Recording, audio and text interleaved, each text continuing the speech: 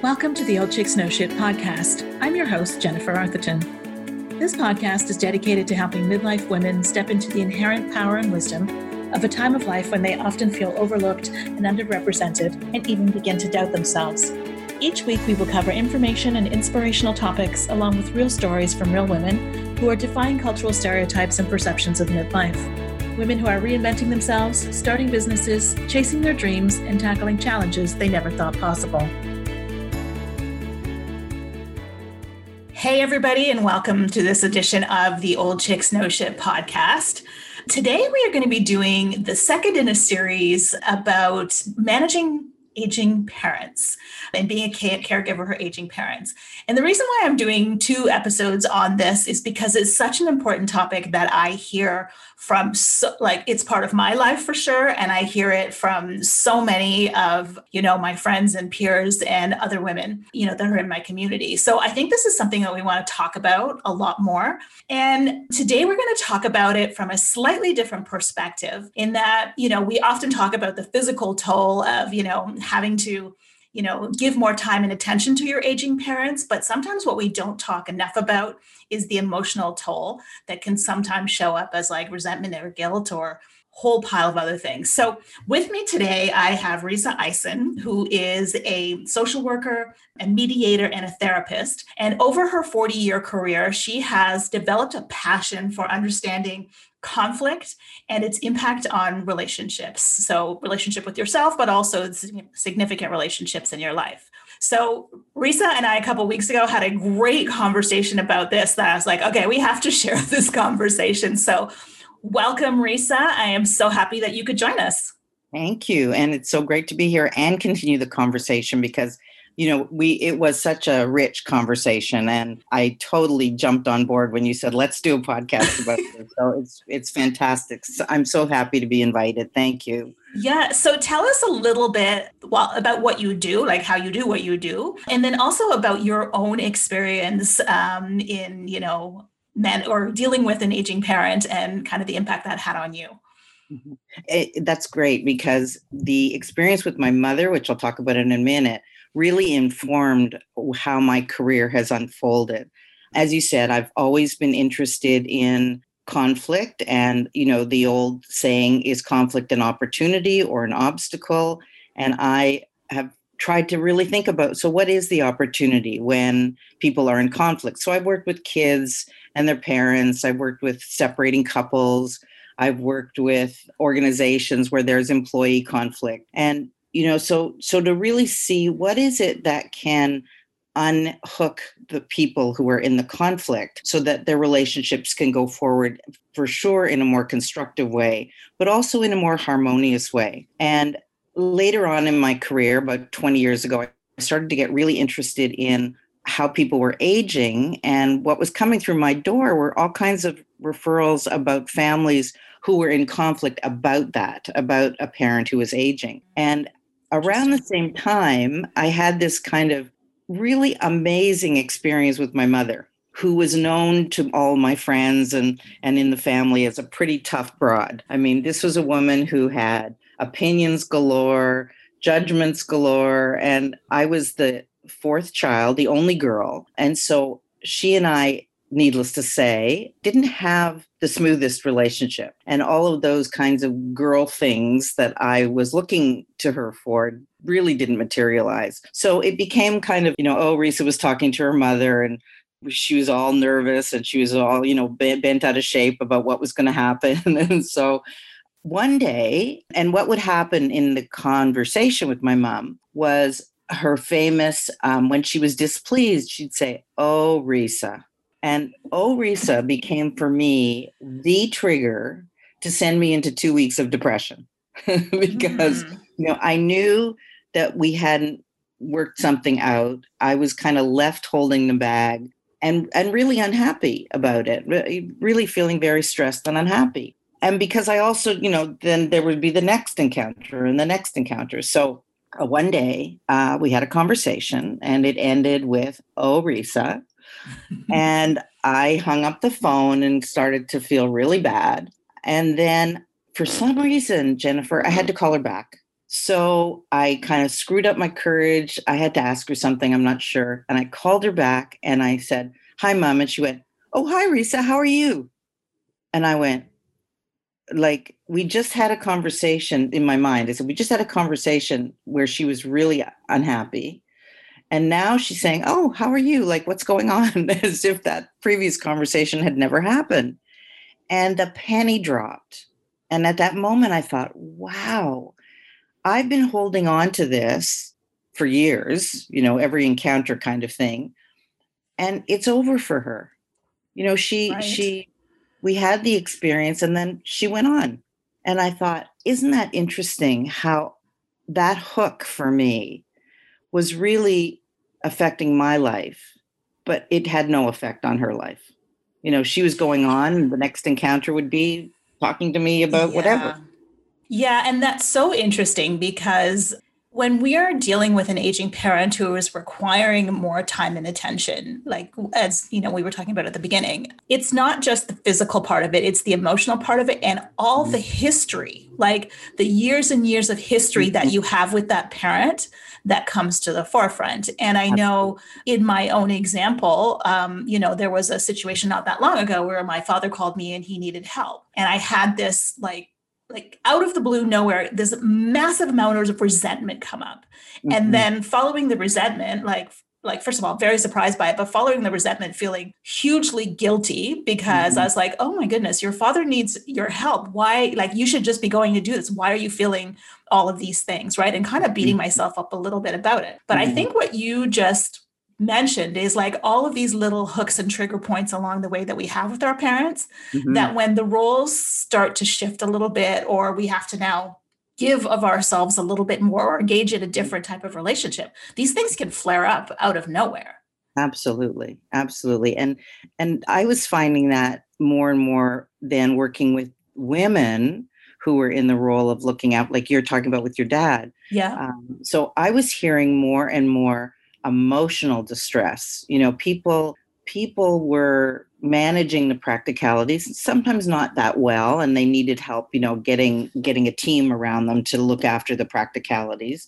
But the emotional distress, so literally, Jennifer, I would speak to somebody, a woman, let's say, an adult child, looking after an aging parent, as well as looking after her own family and her own Yeah. career, or, what her friendships, whatever. And I'd say, like, "How are you doing?" And they would burst into tears.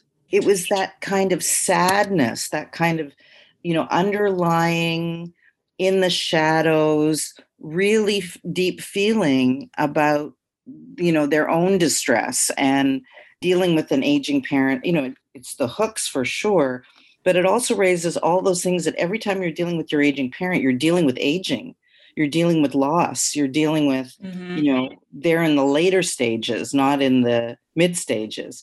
And that creates a lot of emotion for us, obviously. And so it really occurred to me that the women in this situation, who, we know take on 90% of the Yes, for sure. caretaking, but they're not just taking on the practical, they're taking on a big emotional piece as well. And everybody kind of expects women to just incorporate that, Yeah. to take that on because that's part of the job, that's part of the role. And yet, for so many of us in that situation, it weighs pretty heavily. Yeah. Well, I mean, too, you're at a stage of life where, when this is happening, usually, you're kind of entering your 50s or in your 50s, when this starts to become a reality in your life. So not only, there's all of the physical changes that are happening to you, like menopause and all of that. Plus, you might be an empty nester, maybe your relationship's changing, and then, you add this other piece to it. And it's just like, and as women are so apt to do, we take it all on without asking for help. So we're carrying this massive weight, like this massive weight of, yes, the physical part, but all the emotions of all of this. And we're trying to figure out what's next for, our next chapter. Like, what do we want from our lives in the middle of all of this, right? Which, again, as women are so apt to do, it falls to the very, very bottom of the list. And we're just kind of left holding this big soup of emotion and then beating ourselves up for not knowing what to do with it. Yeah. Yeah. And for feeling resentful, as you said, or for feeling angry. These are all such natural emotions. just when you look at the issue that you're dealing with, I mean, watching your parents get older is very taxing emotionally. Mm-hmm. And people can feel angry, and they can feel, they're not getting the right treatment, or they can feel, that something's not good for them. And so that, they feel very upset that their parent is aging this way, or they feel like they can come in and fill those gaps. Lots of women feel like they have to be, chief cook and bottle washer. Yeah. Oh, for And sure. that's all on the, kind of pragmatic level, because there's a lot of things that do need to be done. Mm-hmm. So women, I think, are especially spouses who are looking after their husbands who are having lots of mental health or physical issues of aging. They're of a generation where they just don't think it's even reasonable to ask for help. Yeah. Yeah, that's They're so going to true. do it all. They're going to, and then an adult child might come in and say, you know what, mom, you're going to have a stroke.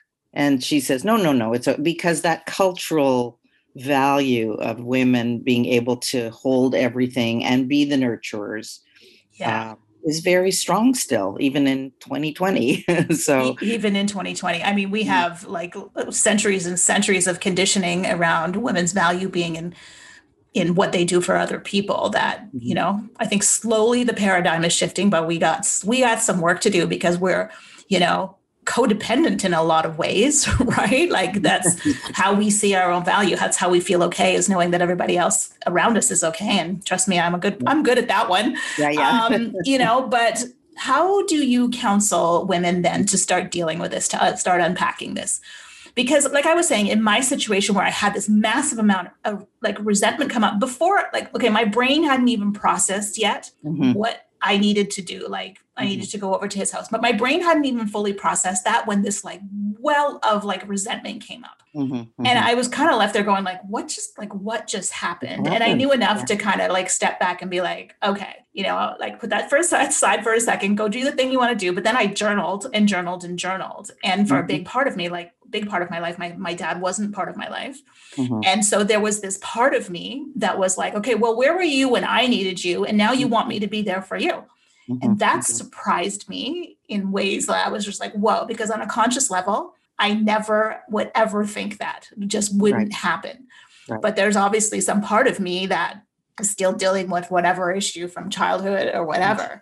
So how do you counsel women to start unpacking this so that they can navigate all of the things that they have to navigate in the physical world without coming unglued, basically? Well, you just said something. I think, your resentment kind of came out of the emotional well. Yeah. That we've all got that emotional well, and then from time to time, an emotion that just surprises us comes out. And I also think that we feel that we can't let it out of the well. So it's very striking when we have that reaction. But the reaction is really telling us something. I think the reaction is really saying, something just happened and I really need to pay attention to it. So the first thing I think women need to feel is permission. It's okay. It's really okay to feel all these things. They're completely natural. And as you and I talked about before, one of my pet themes is, for women, how do I care for the parent who didn't care for me? Yes. That was kind of my theme for my mom. And I discovered I really could. I really found ways, and getting back to your question, how do you do it? I really found a very interesting way to change the dance. I think of conflict as a choreography. It's a dance between people, and one leads and one follows. And that's been going on for years, the way my mom was leading and I was following. So I think the first thing to do is to say, I have an emotional well. That has not been cut off now that I'm looking after now that I'm looking after my parent. Well, because most of us too are like trying to keep the lid on that well at all costs, right? Like add another rock to the pile, right? Right. Yeah. Add another rock to the pile. Yeah. Exactly. So, I think the other thing that women are desperate to do is to have a community of people who understand this. because, you can talk to your husband, you can talk, well, you probably don't want to reveal this kind of thing, but you can talk to other people. But if you're not in the situation and you're not really allowing yourself to dip into the well, the best thing to do is to make sure that you have company there. You're not alone. This is not a stranger, a strange kind of thing. You're not alone. There are probably 50 women in your vicinity who are kind of experiencing the same kind of thing. So that's one thing, is to just, as you said, stop. By the way, stopping in a crisis situation is a key survival skill. Interesting. Just stopping, just thinking, okay, I'm just going to stop for a minute and think about, like you did, think about, like, what was this all about? And then you learned all kinds of things about it. And you and I talked about it, which was fabulous. I think the other thing that's really within our power, and I guess women have to be convinced of this in some way, it really is in our power to change the dance step. Because, we wait and wait and wait and wait for other people to, quote unquote, meet our needs. So but true. Being in a waiting position is a very vulnerable place. Yeah. Because you're always at the end of somebody else's whatever, what somebody else's mood, somebody else's, abilities. So I really like to help us all think about, what could I do instead of waiting? Yeah. And so that's where I see there are opportunities. This is not an obstacle. This is an opportunity. And so what I did with my mom, I found really, really helpful, which is I kind of changed my approach to her from trying to get her to see me and what I was saying and being logical and being rational and saying, Mom, don't you get this? Like, you should see this, right? I see it. Why don't you see it? Rather, understand and appreciate that the limitations on other people aren't going to necessarily change because you want them to change. Yeah. They're only going to change because they want them to change. And by the time our parents are in their 60s, 70s, and 80s, that ship has sailed. Yeah. They're not changing. Yeah. They're not changing. Yeah. But then people say, but so if they don't change, how can I, be better in the relationship? How can I get what I want? Well, the point is that you yourself and I can get what you want. I lived it and I experienced it, because when I stopped trying to get something from my mom, and instead I functioned beside her, not in front of her, trying to, bang it out of her. And I listened to her and I had fun with what she said. And so here's an example. And this is not, people might be listening and going, oh, I could never do that. But in fact, you can. Right. And it's something that is an opportunity to try on. But So she would say to me, it was the Jewish holiday, and she'd say, well, Risa, I don't know if I'll be around next year. Hook. Oh, Mom, you will be. It's okay. Trying to appease her. And that never worked. So she said one year, oh, Risa, I don't think I'm going to be around next year. And I said, and you know what, Mom? I'm really going to miss you. And she burst out laughing. It was just a funny moment of, just, you're ridiculous. Or, in my mind, I'm thinking, that's the hook. That's the hook. Yeah. And makes me feel more duty bound and more. And I that was just one way of finding. So she had a really good sense of humor, and that ended up being the way we communicated in the last stages of her life. Yeah. I mean, that's so interesting on so many levels, because the only thing we can control is ourselves. Right. And changing our perspective on things, like our perspective is what makes us happy or makes us miserable. Like it could be the same situation, but how we view that, and a lot of, in my own case, again, a lot of healing with the relationship with my dad came when my daughter was little, and she was like a 2-year-old, and I would see him get down on the floor and play with her in ways that he didn't play with me. Mhm, And that, mhm, as soon as I saw that, I was like, oh, okay, like parts of me literally healed in that process. mhm, But mhm. you mentioned something about, when we've had a contentious relationship with a parent growing up, like it's abandonment or like worse, abuse. And then we get to this place where, okay, now, every part of us wants to help. It's our parent, no Mhm. matter, like, regardless, like you want to Yeah. be able to do what you need to do to support your aging parent. But like, I can imagine that navigating the emotion that would stand in the way of that, especially when you didn't feel like you got what you needed when you were growing up, Mhm, mhm, or, whatever else might have happened along the way, mhm. it could be really difficult to move yourself over that emotion. So you're either doing the thing that you need to do and suppressing the emotion, which is, Mhm, we all know that that's like a mega energy drain, mhm. or you're not doing the thing that you think you should be doing and feeling guilty about it because you can't move yourself to do the thing because of the emotional piece. Right. So it's Right. kind of like this, I'm viewing it as almost like this mountain that you Yeah. have to climb up and over. Yeah. Yeah. And as Yeah. you're talking, I'm thinking in some cases, like shifting perspective might be really difficult. Yes. Yes. And that's so true. That's a very extreme situation of hurt and, deep, deep feelings of being abandoned and rejected and mistreated. Yeah. So, people often say, well, just forgive the person and it'll all go Right. away. And, I don't think that's easy to do. I don't think it's easy to forgive No. somebody. So, I think one of the keys is to not think of it as the mountain you have to climb, but the mountain you go around. Right.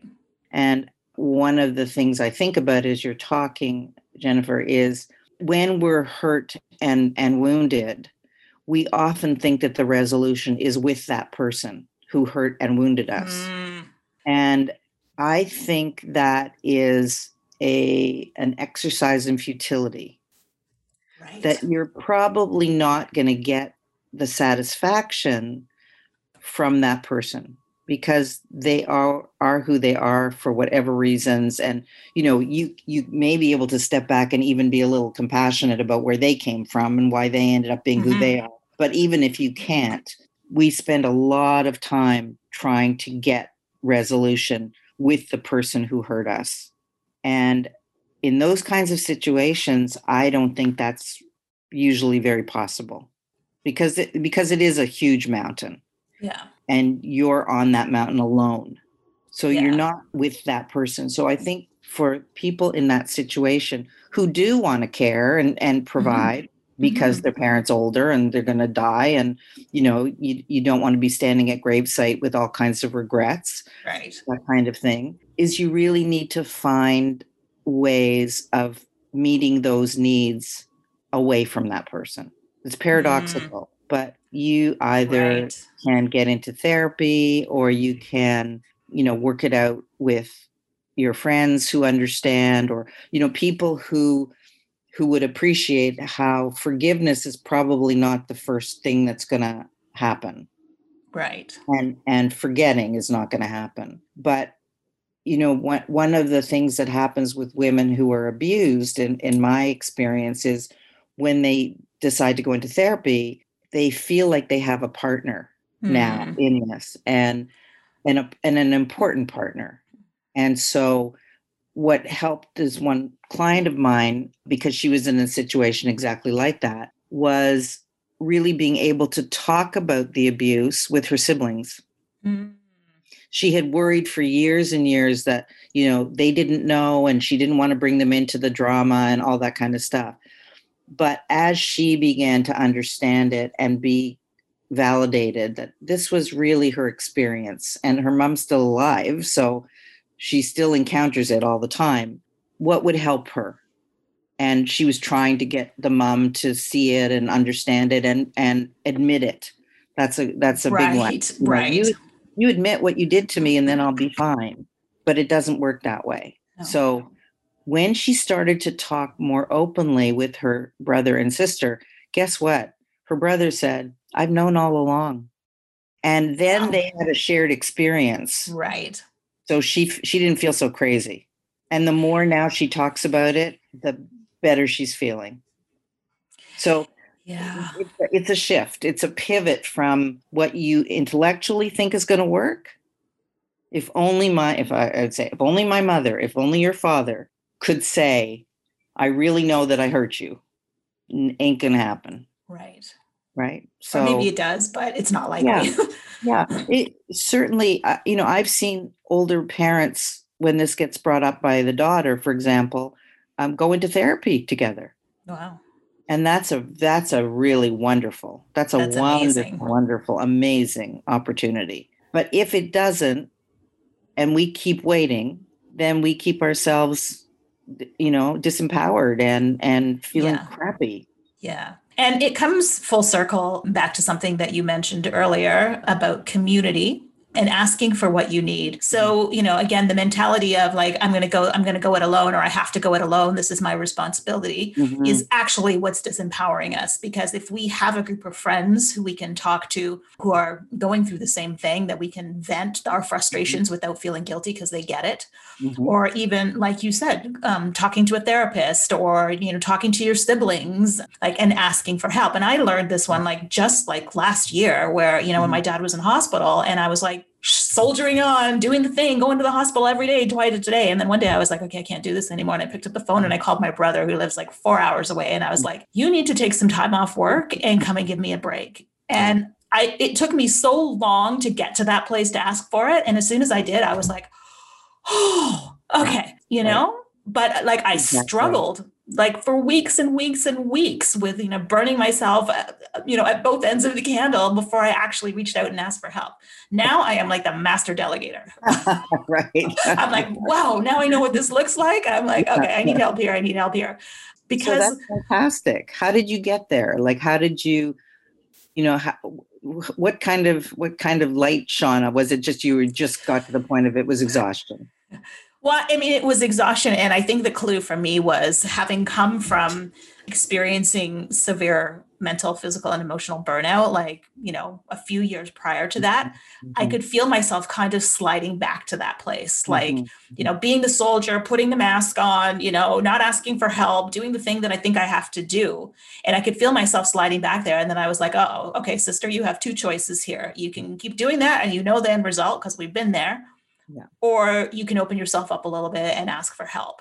Yeah. And even, having that realization, it still took me a couple of weeks, Yeah. to actually summon up the courage to say, I can't do this alone. Yeah. And Exactly. also, this is in my life, this was the second time that this had happened, because when my mom had passed away before my brother, who, wasn't around, it was all me again. And I was like, okay, I'm not doing this alone this time. Like, Mm-hmm. but like, that mentality of not a feeling like we have to do this alone, that it's our duty as Yeah. daughters. I'm like, okay, Absolutely. why don't the sons feel like it's their duty?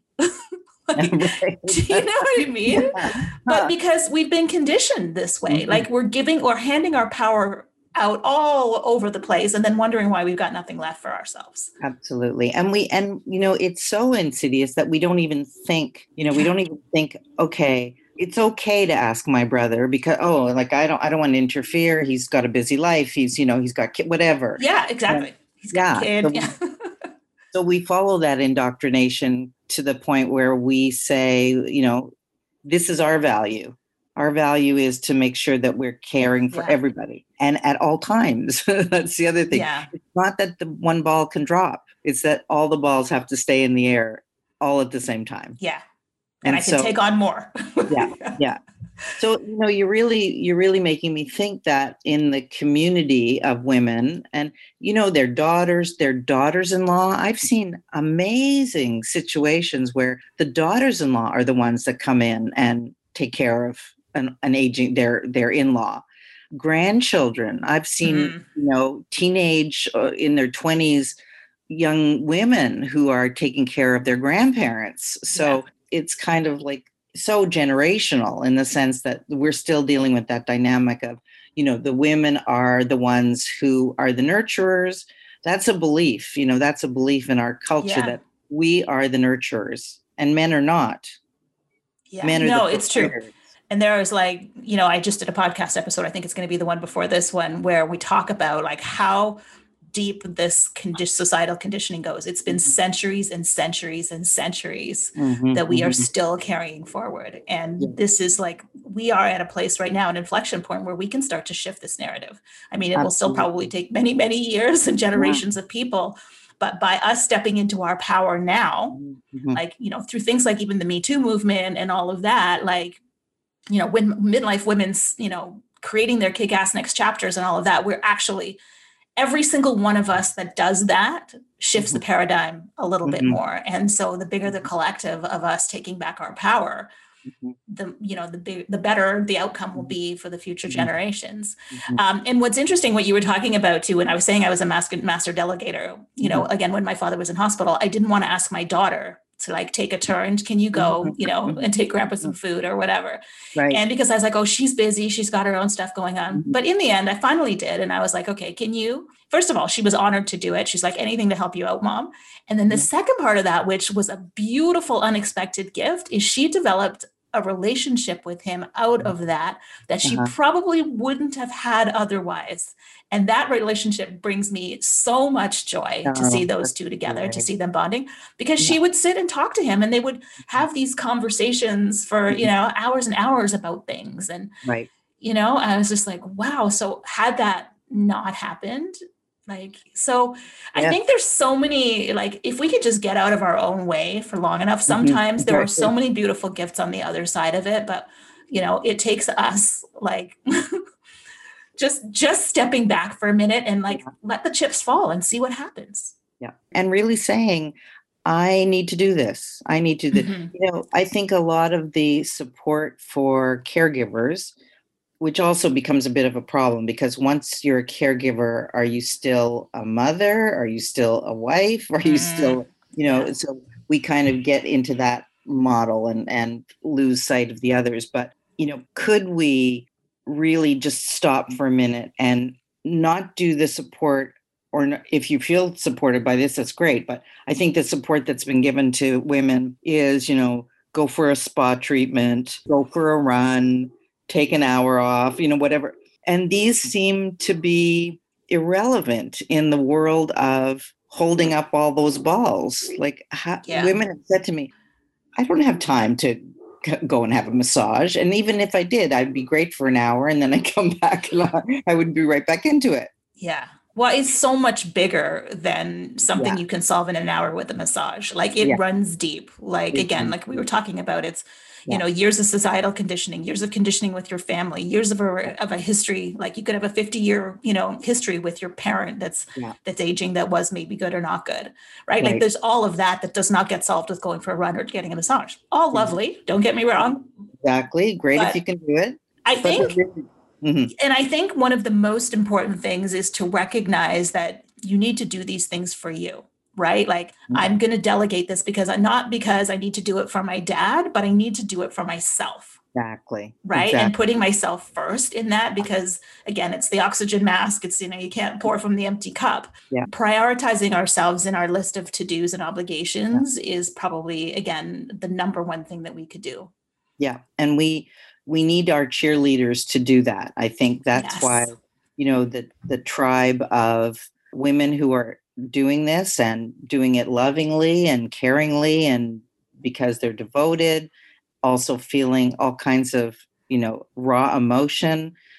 It's really, really important to have your cheerleader, to have your support, and somebody who doesn't just have a superficial response, but understands that, as you said, it's deep.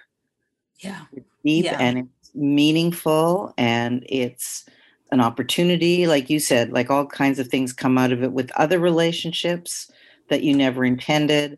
And it's not selfish. It's not.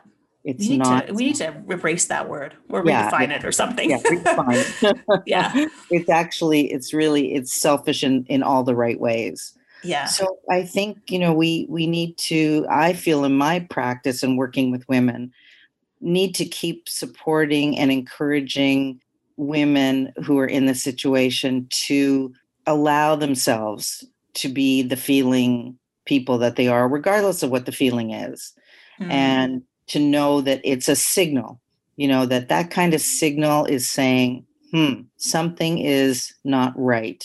Yeah. And I'm emotional about it. Yeah. And that's my signal. That's a good thing to really recognize that. And then to, find community and find the tribe that are going to understand and validate, not just, validate just for the sake of saying, you're right, but validating for the sake of saying it's a very shared experience. You're not alone. And Yeah. there are specific strategies. That's what I work with. I spend so much of my time, and I love it, just helping people understand that if they change their step, the dance changes. Yeah. So they don't have to wait. They don't have to wait for somebody else to do it. They have a lot of power and, their own idiosyncratic way of saying, approaching that parent in a different way and changing that dance step and getting unhooked and seeing the engagement and how it's, gone wrong for them. It certainly hasn't made them feel good. And so it ends up being kind of a fun, creative process. I like to really see how creative we can be and what steps can change. And if somebody says, I want this, then we can talk about, so how do you get it? Not if you should get it, but how do you get it? Right. So Yeah. It ends up being a much more uplifting conversation, at the end of the day. And then in actuality, people see changes in their relationships that are kind of like, I never ever thought that was possible. Like with my mom. Yeah. Literally by changing yourself, you change the whole dynamic of a relationship. It's so powerful. Like I've seen this in my own life for sure.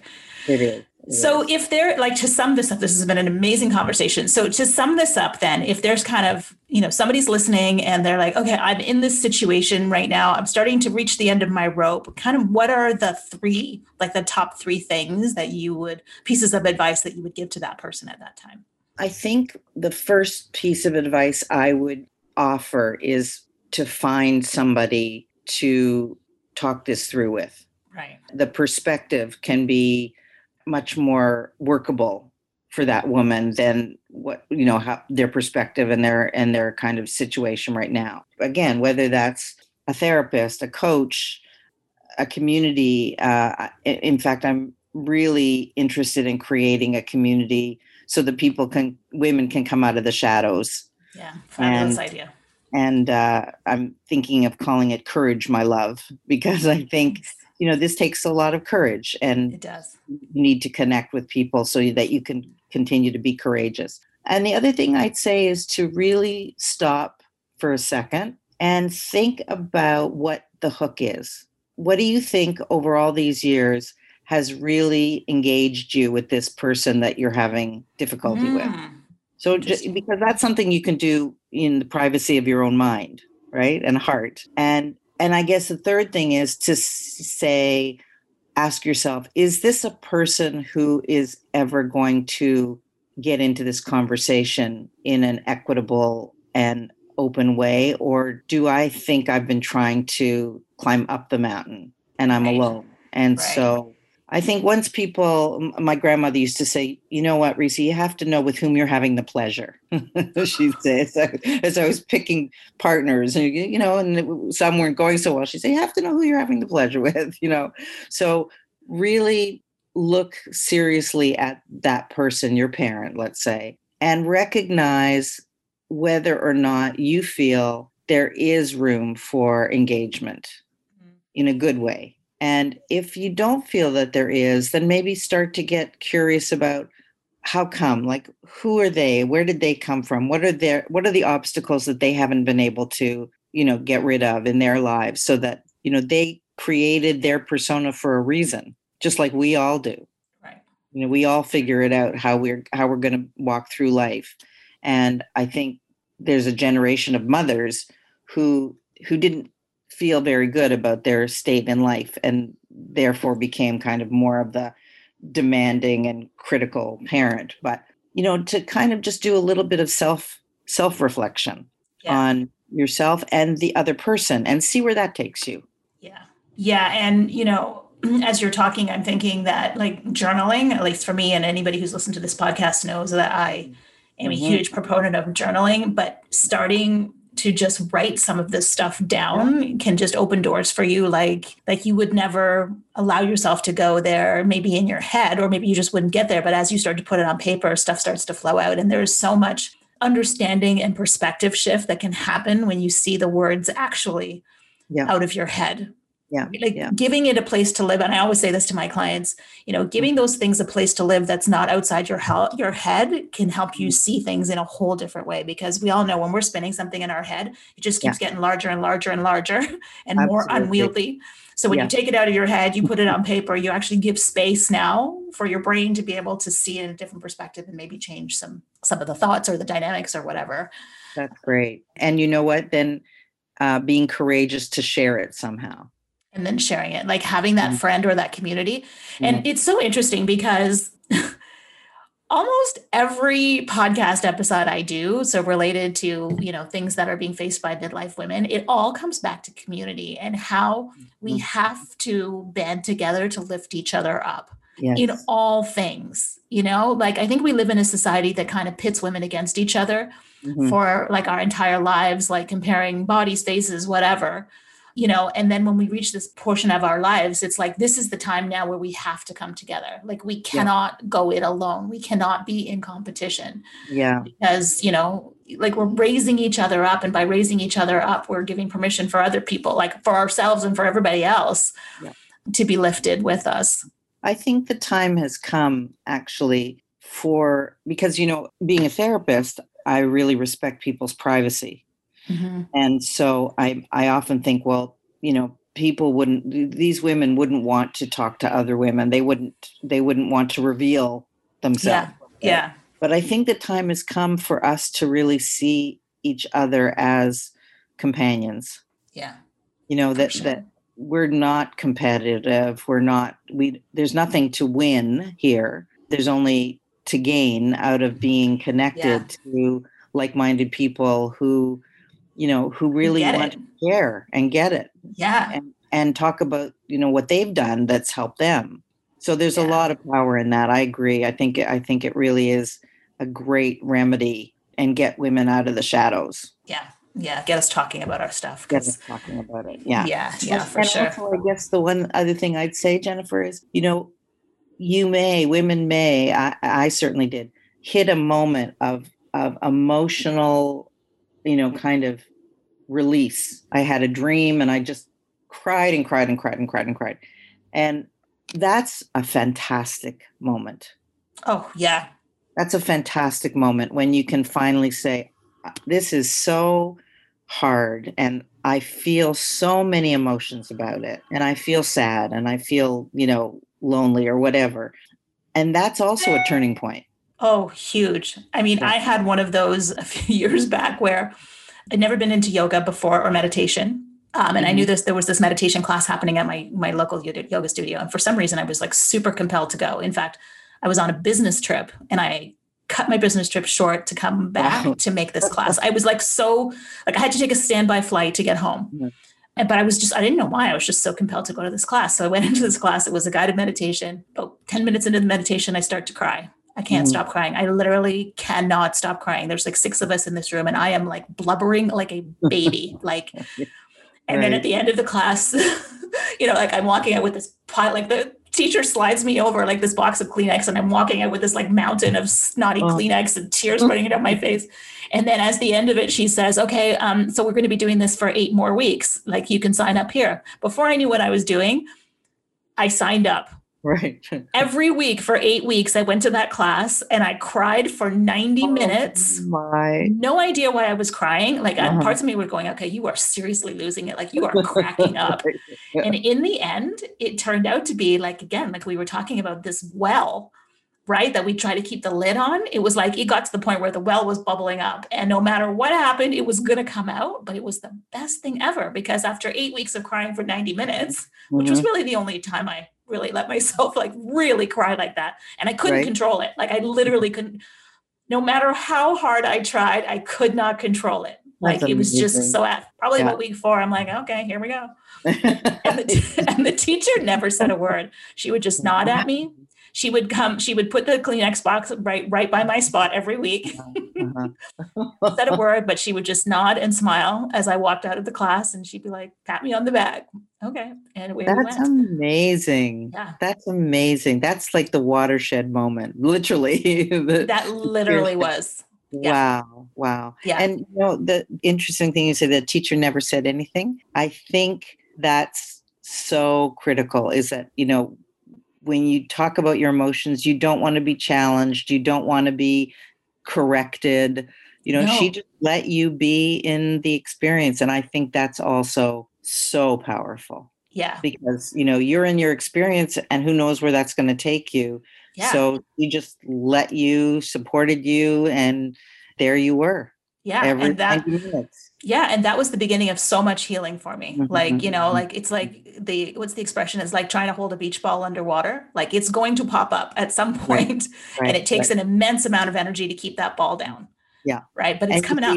It didn't. And it wasn't because either your mother, your father, whoever saw the light, right? This was completely a Jennifer experience. This was my body saying, we can't do this anymore. And I mean, this was at, in the middle of my, well, not kind of at the beginning. Well, I guess in the middle of like my real burnout, right? Like, so this was my body basically saying, we're not doing this anymore. We can't hold this.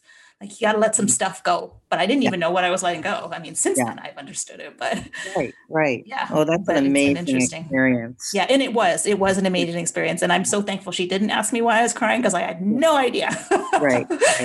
And so, that wasn't required. You just had to be in the emotion. And this comes back to something that you said earlier about just giving ourselves permission. Mm-hmm. Like, like I said, it took me 5 weeks of classes to actually give myself permission to be like, okay, this is what it is. I'm just going to go with it and see what happens. But I fought it for a long time. Right. Mm-hmm. And just giving ourselves permission to feel those feelings, to, accept the emotions that are coming up, and to not judge ourselves for it is so, so important. Because again, all we can control is ourselves. And to not let anybody else judge us for it. Yeah. I think we often talk about more empathy, and the definition of empathy is, really listening and understanding. But I add something to the definition of empathy, which is also believing. So if you're saying something, I need to believe that that's really your experience. I don't need to change it. I don't need to. And that's so big in conflict resolution, in the sense that, when two people are coming together to resolve a particular issue, we're all in this blame mode. Well, you did this to me, you did that to me, blah, blah, and I'm more hurt than you are. And these are real, genuine sentiments. But when you're in a process where somebody says, that was your experience, I didn't know that. That's really, validate. That really makes a difference to me. I thought it was this, but you're telling me it was that. Yeah. And I'm going to accept that. Yeah. Then so that true. Makes you feel so acknowledged. Yeah. So true. Which is great. Well, this has been an amazing conversation. Where can people find you if they want to find more about what you do, or just, to contact you for anything? Where can they find you?